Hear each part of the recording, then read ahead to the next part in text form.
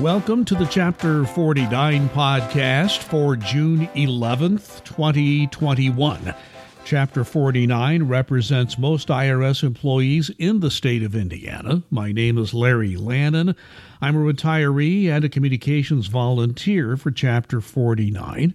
We ask that you, if you think it's somebody else would like to hear this podcast, please spread the word. It is available on most platforms where you find podcasts, including iTunes, Apple Podcasts, Spotify, TuneIn, SoundCloud, and many more.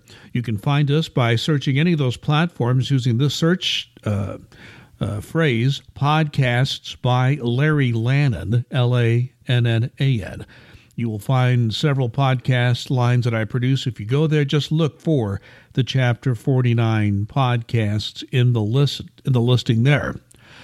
I'm in my usual location, my home office in Fishers, Indiana, but Duncan Giles, our chapter president, is at our nation's capital, hard at work, bargaining over the national agreement. So, Duncan, please, we welcome you. We welcome you back, Duncan, and glad to have you with us from Washington, D.C. It's good to talk to you, Larry. And also, we have a guest today joining Duncan in D.C., Gary Caribbean. He's from Chapter 68, representing the employees there in Andover, Massachusetts. So, Gary, welcome. It's great to talk to you.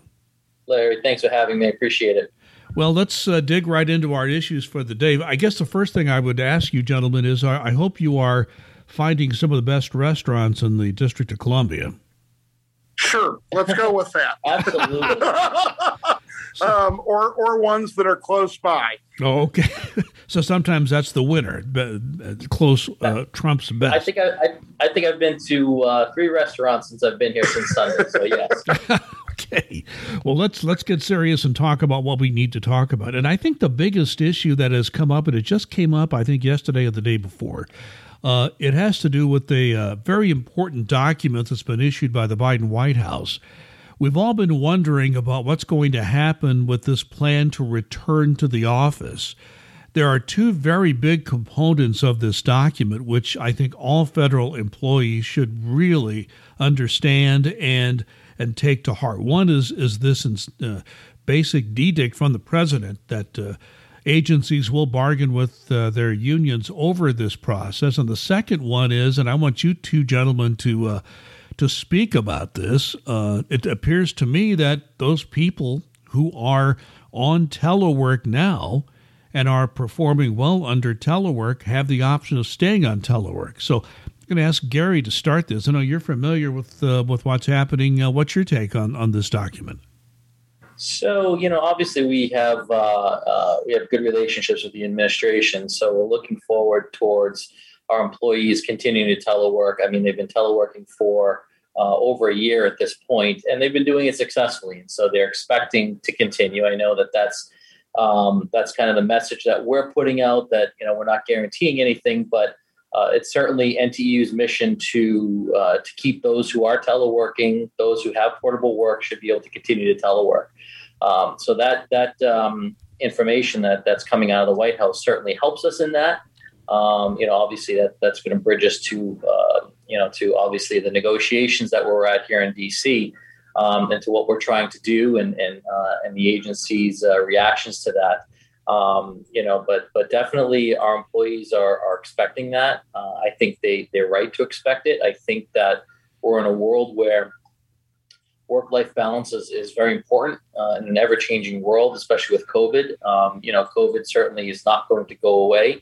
It's going to subside, but we have some challenges that we're facing in how to implement all of this, and whether employees should be working 5 days or 4 days or 3 days a week at home. So we're working through those things, but definitely it's definitely encouraging that we saw that memo coming from the White House.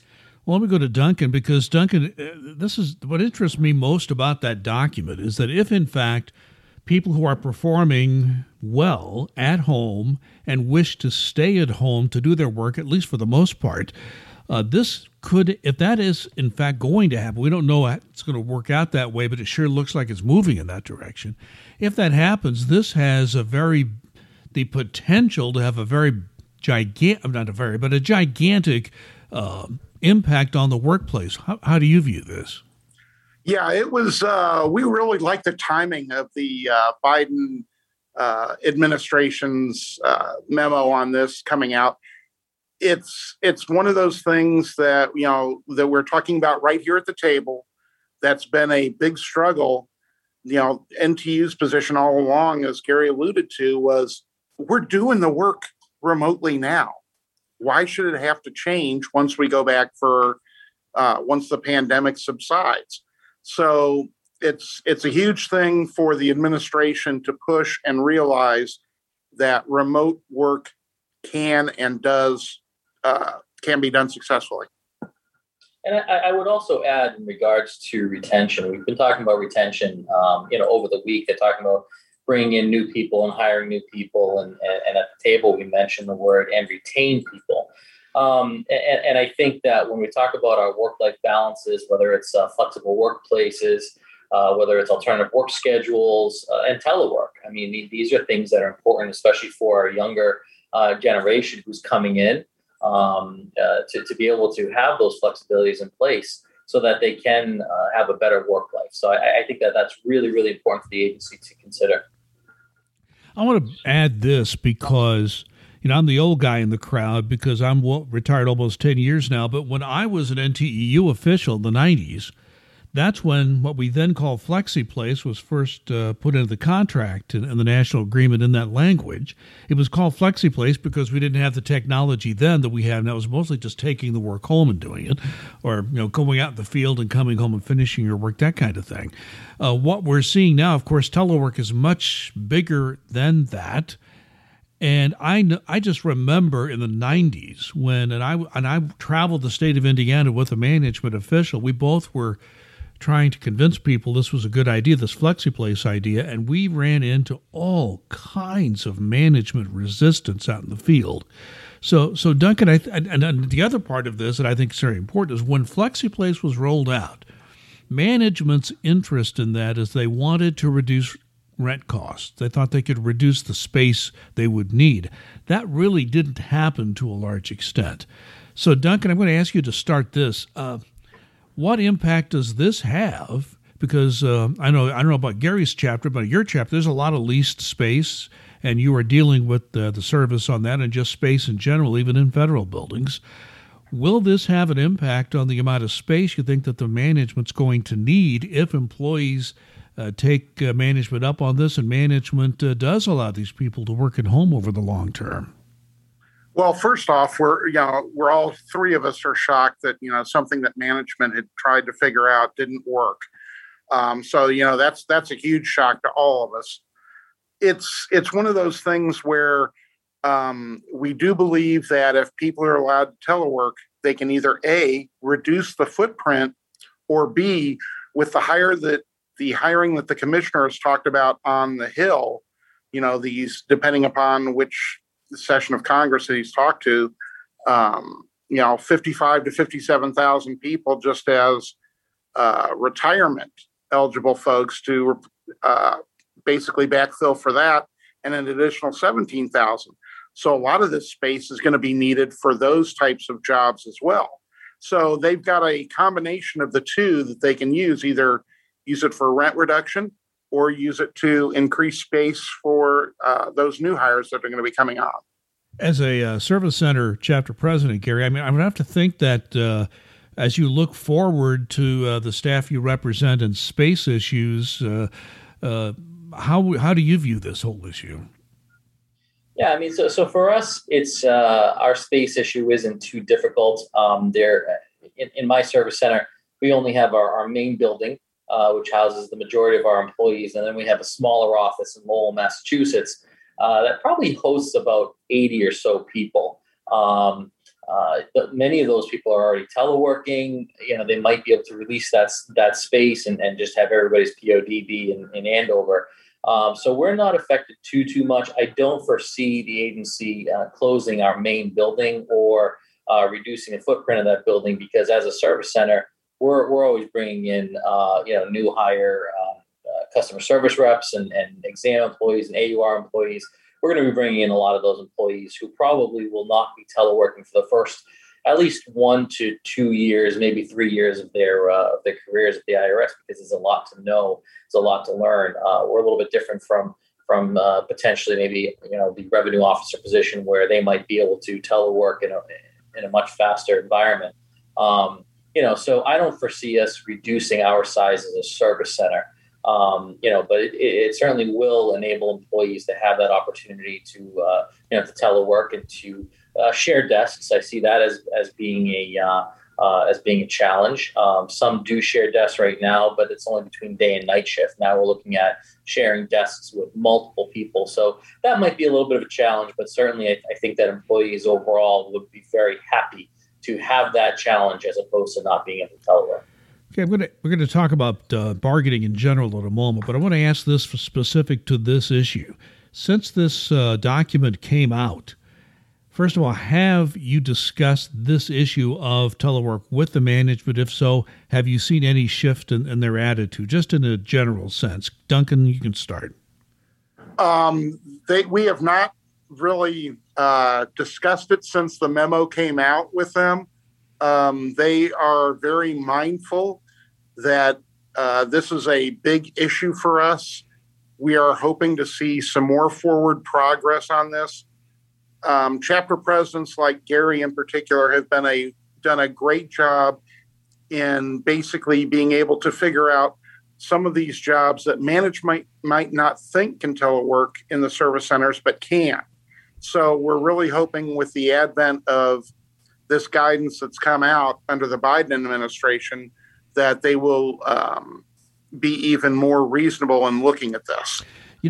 Gary, one area of the service, I don't know if you represent people in this area, but Taxpayer Advocate for years absolutely refused to let people telework. In Indianapolis, nobody's been in that office except the secretary for months. So I guess we have a long list of examples of how this really does work in areas where the service had really resisted. Yeah, I mean, it's we don't have a large taxpayer advocate in Andover, but we do have some. They're actually in our Lowell office, but we do have a group that that works there. And it's interesting because we had a grievance about this, and the thing that management continued to say is that employees cannot work frequent telework partly because of walk-in customers. We have never had walk-in customers ever. And so we had to file a grievance over that for them to admit that they don't have walk-in customers. So they've been very, very, they've been against telework for a long, long time. And so, we think we're making progress on that, and we're hopeful for a good deal, by the end of this negotiation. But yeah, I mean, we have those people. They've been wanting to telework. They're telling us they can telework. We have the evidence that they can telework. Yep. It's now about management to just say, okay, we hear you, we see your point, and the evidence shows that. So let's get these people to telework. We've spent a lot of time here, almost half the time of the podcast on this, but I think you two agree with me. This is one of the biggest developments we've seen since the pandemic started. This idea that we will have an opportunity for people who have successfully worked at home to remain there if they want. So we will be updating people on this podcast and on our Facebook page as well, and I'll tell you more about how to follow that later. So we'll move on to another subject, and I'll ask Duncan to start this one. I'm shocked. We're having problems with leave approval in a special area. Tell us about that. Yeah, this EPL leave that came out, it was one of those things that had been, we'd been waiting for guidance for 2 months on it. IRS gets the guidance and then says, we can't figure out the setter codes for another month. And now that they figured that out, and now that they're going back in, it's, of course, become a mess, which is shocking, again, everyone. And it's one of those things whether, there's a finite amount of money in this pool for these. You have a lot of people that want to use it retroactively, and those are going to take corrections to setter. And that's not something that's quick, either getting the corrections done, or once the corrections are done, because there are so many of them across the U.S., it's usually a 2 to 4 pay period turnaround. Now it's probably going to be 4 to 8 before they're going to see that changed from, whatever leave that they had taken to EPL, just because of the sheer numbers and because of the fact that management is not sure, okay, how do we do this? Do we do it for an entire period? Do we do it by 2-week period? They're still all over the place in exactly how they are going to do this because there hasn't been a lot of guidance from management up above on it. And you're right, Duncan. When it comes to the EPL, this is one of the strengths of NTEU, where we knew this information 2-3 weeks ago, 4 weeks ago.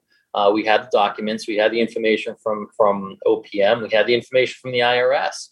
And I know personally, I sent an email to the operations managers of my area, and I received not one email back because, respectfully to them, they didn't have the information. They didn't have the guidance that we had. And that's one of the strengths of NTU. And one of the reasons why we always push membership is that if you want the information, you got to come to NTU because we have it weeks, months before anybody in management has it. It's because, potentially bureaucracy or whatever it takes to roll down that chain to the frontline managers, to the department managers. It just doesn't get there. And we're getting it weeks and months prior to anybody knowing. And in regards to the EPL, one of the concerns there, obviously, is that, as Duncan said, there's a finite amount of money in there. And the concern we have is that you might be eligible for the EPL, but unfortunately, if it doesn't get in there in time, you might lose out. Now, I'm not worried about that necessarily today or tomorrow, but it's only $570 million. Could that be in a month from now or a few weeks from now? I'm not sure. I'm not sure when that's going to run out. But if the agency doesn't get their act together, people might lose out on the EPL solely because they don't know how to process these claims. And it should be noted that $570 million is a government-wide figure. It's Correct. Not just an IRS figure. So we, if our agency, fumbles the ball and doesn't get this in time, it appears to me some people at IRS are going to lose out. And that NTEU's push is, hey, management, get your act together, correct? Well, that's always our push. Well, yeah, but in this case, a little more urgently, perhaps. Absolutely. Yeah, we really have. This has been something that National has done. Local leaders like Gary and myself have done to say, there is a big sense of urgency among all of us. And quite frankly, among a lot of IRS managers who want to do the right thing. But they're frustrated because, as Gary indicated, they don't have the information. So I think it's in everybody's best interest to get this taken care of as quickly as possible. And I think we're doing it now, but we're behind the 8 ball. We've heard rumors that the post office was able to access this before a lot of other federal employees who go through the finance center, the National Finance Center. So, that concerns a lot of us. That it's like we're hoping they didn't get the jump and are taking out a disproportionate amount of this. Let me move on to another subject. And there is the largest nonprofit, and I'm a former journalist, so I do kind of watch this stuff. The largest nonprofit news organization on the national level is something called ProPublica. ProPublica takes donations from individuals, foundations, where they can get the money as a nonprofit. And they've been a news gathering operation. They've done some investigative reporting.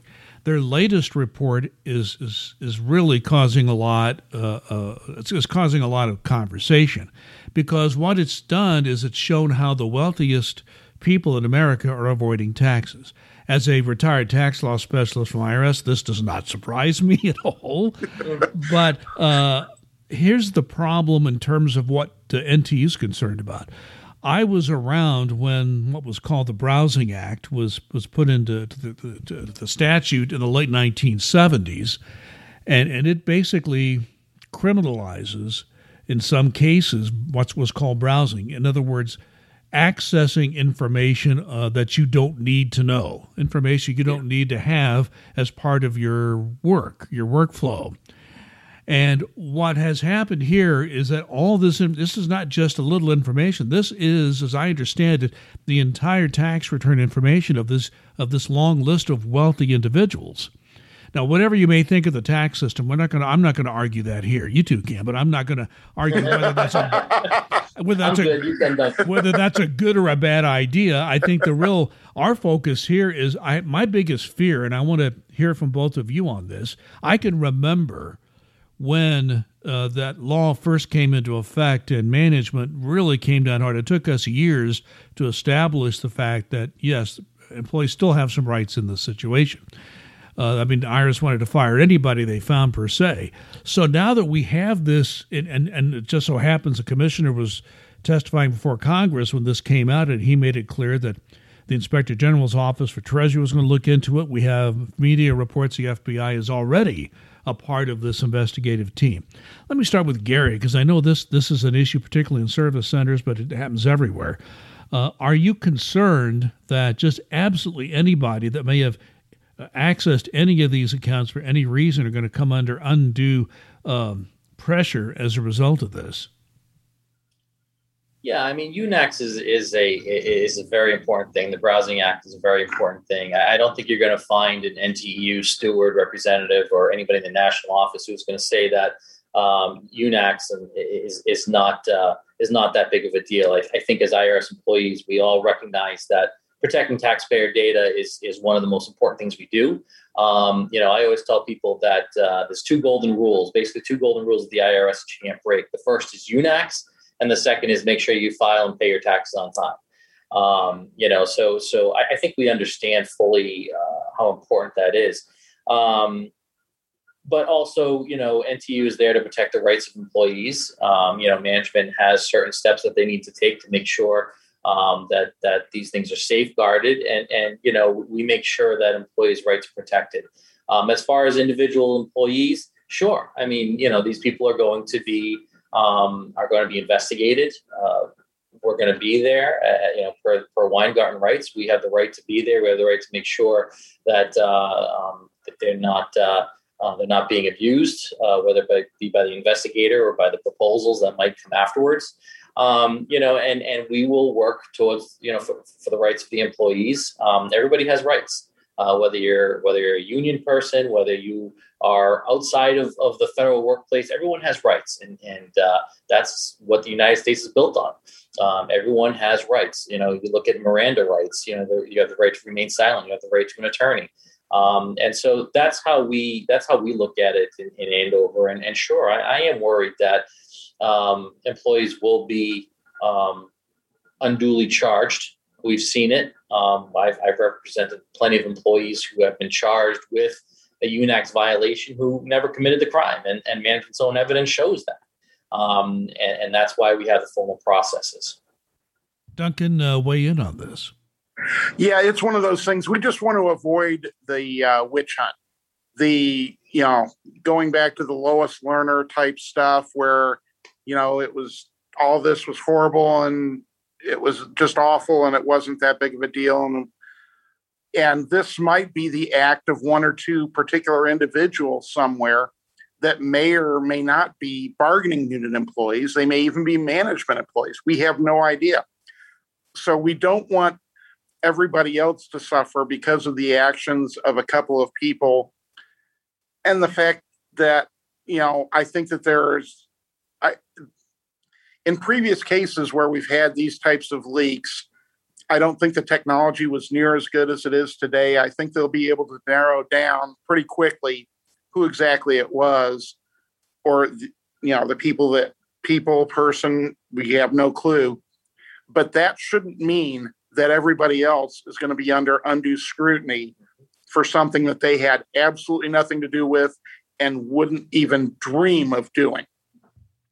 Okay, we're getting close on time, so let me ask each of you. I want each of you to give me an idea about how the bargaining is going. I know there are rules about that. You can't disclose everything that's going on, but sort of give us a feel as best you can. Gary, is this your first week, or how long have you been involved in these talks? So I'm very honored. I'm very lucky. I've been chapter president since 2013. So I've been to a couple bargaining sessions for the 2016 contract, and then for the midterm in 2019. This is my second week for this particular contract. As far as how it's going, I definitely think we're making progress. I think that the administration's President Biden's administration has definitely put a new light on how we're able to negotiate and what we're able to negotiate. Elections certainly do matter, so I think that's important. To consider. We are federal employees, and so I think we are in a much different and better situation today than we were when we were bargaining in 2019. So, without getting into specifics, yes, there are things that we have to, I don't want to say give up, but we have to understand and agree to. But I also think that there are some things that employees are going to be very happy about, especially in the world of telework. People who never have been able to telework prior to COVID, may have those opportunities. So we're very excited to see what comes out of this, and we still have a few weeks left to go here. But I think we are ultimately going to end up on a positive note. So, Duncan, you've been there from the beginning. You've been, as far as all these talks are concerned, you've seen it ebb and flow. And as Gary said, there's give and take. That's what bargaining's about. Give us your assessment of where things are now. Oh, the first thing is I wish we'd have gone to face earlier, because I definitely think, and I think Gary would concur, it's a whole different atmosphere when you're face-to-face sitting across from somebody than it is when you're trying to do it via Zoom. You're able to have more conversations, go into things in depth a little bit more, and there's more of a human element that we can make them understand. Overall, I think that, as Gary alluded to, we are on a good path at this moment. Now, that could change this afternoon. Yeah. Gary and I have been doing this a long time. We've both seen it change on a dime. So we're hoping that it will continue to go on this upward trajectory towards positivity. After today, we're meeting again. We're caucusing on Monday. We're meeting with them again on Tuesday and Wednesday. And then the week following, we go into mediation. We're getting right down to the wire, and we want to try and get, the best deal we can for employees, and also try and meet management's needs. And that's an interesting needle to thread sometimes. Well, Gary, I want to give you kind of a last word here. Just give us an idea how labor relations, just how the workplace is where you are at the Andover Service Center. You've been there a while. You've seen things come and go. How would you describe your situation there as far as workplace, your relationship with management there, so forth? So, me personally, I mean, I've tried to foster good relationships with management. I think that's one of the things that NTEU pushes at all our national training conferences. Talk about relationship building consistently, because that's how you really become the most effective leader you can be. If I have to file a grievance over every single case that comes through, we'd never get anything done. So I do the best I can to try to foster good relationships. And in many cases, I do have good relationships. I can pick up the phone and call management at any time. In some cases, we do have to obviously go straight forward to that grievance. But that's going to happen anywhere. Overall, I think the overall relationship is pretty decent. Again, because I think everybody agrees that we all have enough work to do, and to force us to have more work by having to file a grievance over everything is just not in anybody's best interest. But what I always tell employees, if that's what we need to do, then that's what we need to do. And we do have the formal process to get there. But I do think that our good relationships with management helps us, even if we do have to go through the formal process, it helps us get to better results for employees. So hopefully we can continue that. Definitely in our local training, we do push our stewards to make that phone call first and see what relationship we can build before having to file a grievance. So, but we do have our challenges. We do have obviously accounts management, which can be tricky sometimes. Their workload is insane, and it basically rolls downhill. They're getting a phone call at the management level saying, "Where are you? Where's the employee?" And it just trickles downhill, and it causes for a very intense and very frustrating environment for all involved. And so we try to manage that as best we can. Duncan and I are both alumni of accounts management, so we are very familiar with that. Duncan, Yep. Chance for you to make a last comment.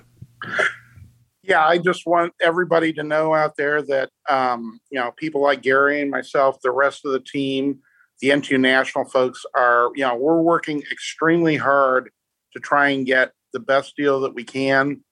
So don't despair in saying, oh, how bad is it going? Things of that nature. We're going to get the best deal for the employees that we can. And I just want everybody out there to remember, get vaccinated, because sooner or later you're going to be coming back to the office, at least in some part, and you need to get those vaccinations to make yourself safe as possible. Well, thank you. Gary Caribbean, thank you for joining us. We hope you join us again sometime.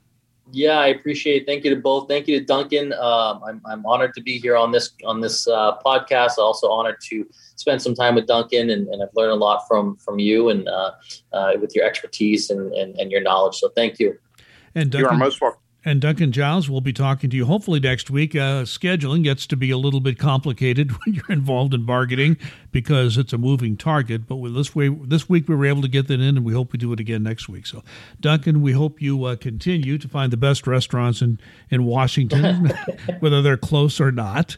Hopefully you'll have a celebratory dinner at some point once you're all done with it. So, gentlemen, thank you very much for joining us. This wraps up another edition of the Chapter 49 podcast. If you're listening on a platform such as iTunes that allows comments and ratings, hey, take a moment and do that for us. If you have comments outside of this podcast, you can email us at nteu49@aol.com. I know we may be the last people left on earth with an AOL email account, but we do. That email address, once again, is nteu49@aol.com. So don't hesitate to spread the word about this podcast. One way to keep up to date on the podcast and other updates that we give you is to follow us on Facebook. We have a news feed on Facebook. Just go to Facebook and search under NTEU Chapter 49 Indiana. We post regular updates, and we always post a link to each podcast once we have it posted online, along with other news updates of interest to IRS employees. On behalf of Duncan Giles and This Week Gary, this is Larry Lannon.